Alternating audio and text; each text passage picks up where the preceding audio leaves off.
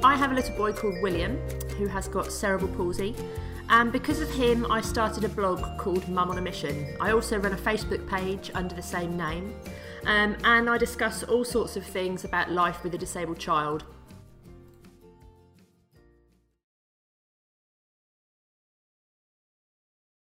Today is Cerebral Palsy Awareness Day, a day to raise awareness of the condition and to celebrate the lives and achievements of those who live with it.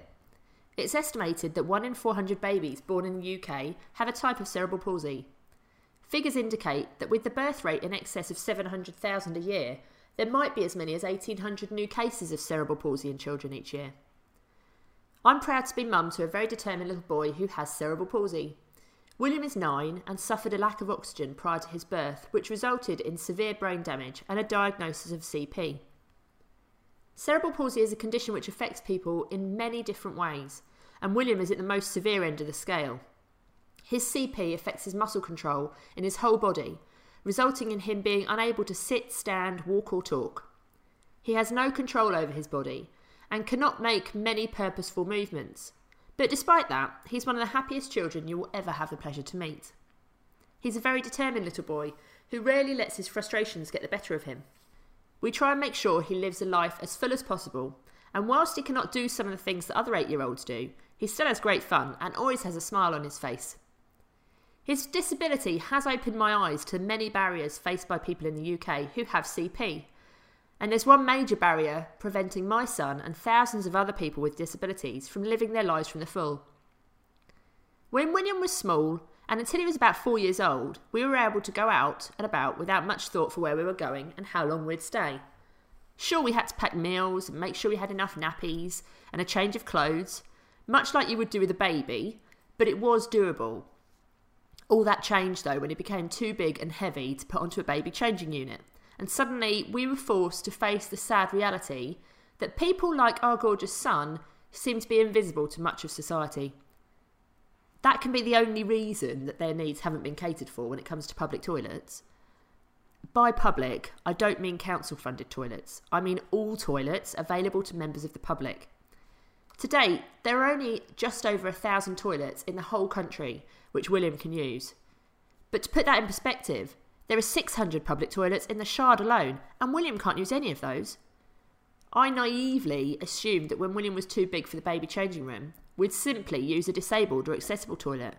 Because he is disabled, so it would make sense that those toilets would meet his needs. But as you'll know, if you've ever snuck into a disabled toilet, the only difference between those toilets and a normal loo is the addition of a handrail, a lower sink, and sometimes a bit of extra space. But William can't stand up. He can't sit without support, and he can't use his arms to transfer himself onto a toilet. And he won't ever be able to. If you can't transfer yourself to the toilet, then you're going to need some help, either from a carer or ideally from a hoist. But have you ever seen a hoist in a disabled toilet? Luckily, William's pretty light at the moment, less than 22 kilos, so I'm able to lift him onto the toilet. Once he's a full-grown man, I will have no hope of doing that, and I will have to rely on a hoist to help me. But before I can lift him onto the loo, I need to remove his trousers, and he can't stand up, so my only option is to lay him down. And have you ever seen anywhere suitable for me to do that in a toilet? It pains me to say that the floor is our only option. Toilet floors have an average of 77,000 germs and viruses, so it isn't somewhere I fancy putting my son, not least because he has a low immune system, something which is very common amongst people with cerebral palsy. These days, if we want to go out as a family, we have to ensure that we're going out somewhere which has a changing places toilet, in case William needs the loo when we're out. He may not have developed many skills over the years, but he does understand how to use a toilet, and he's not happy to mess himself, and I wouldn't expect him to simply because he's disabled. Of course, that means that our days out are limited, either in where we go or how long we stay, and I've lost count of the number of days out that have been cut short because there wasn't a toilet available.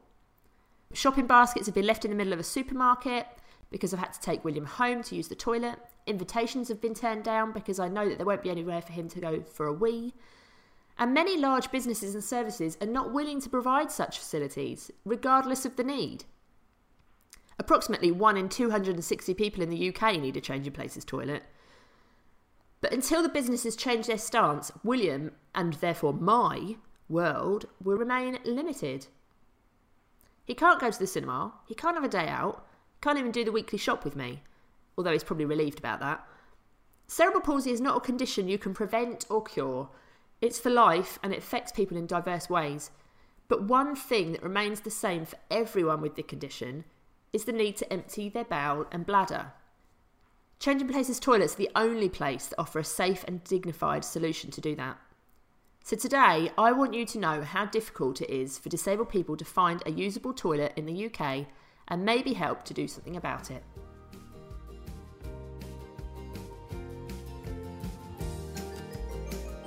Come and get in touch. You can find me on Facebook. I'm also on Twitter @mumsmissions or on Instagram as the Mum on a Mission.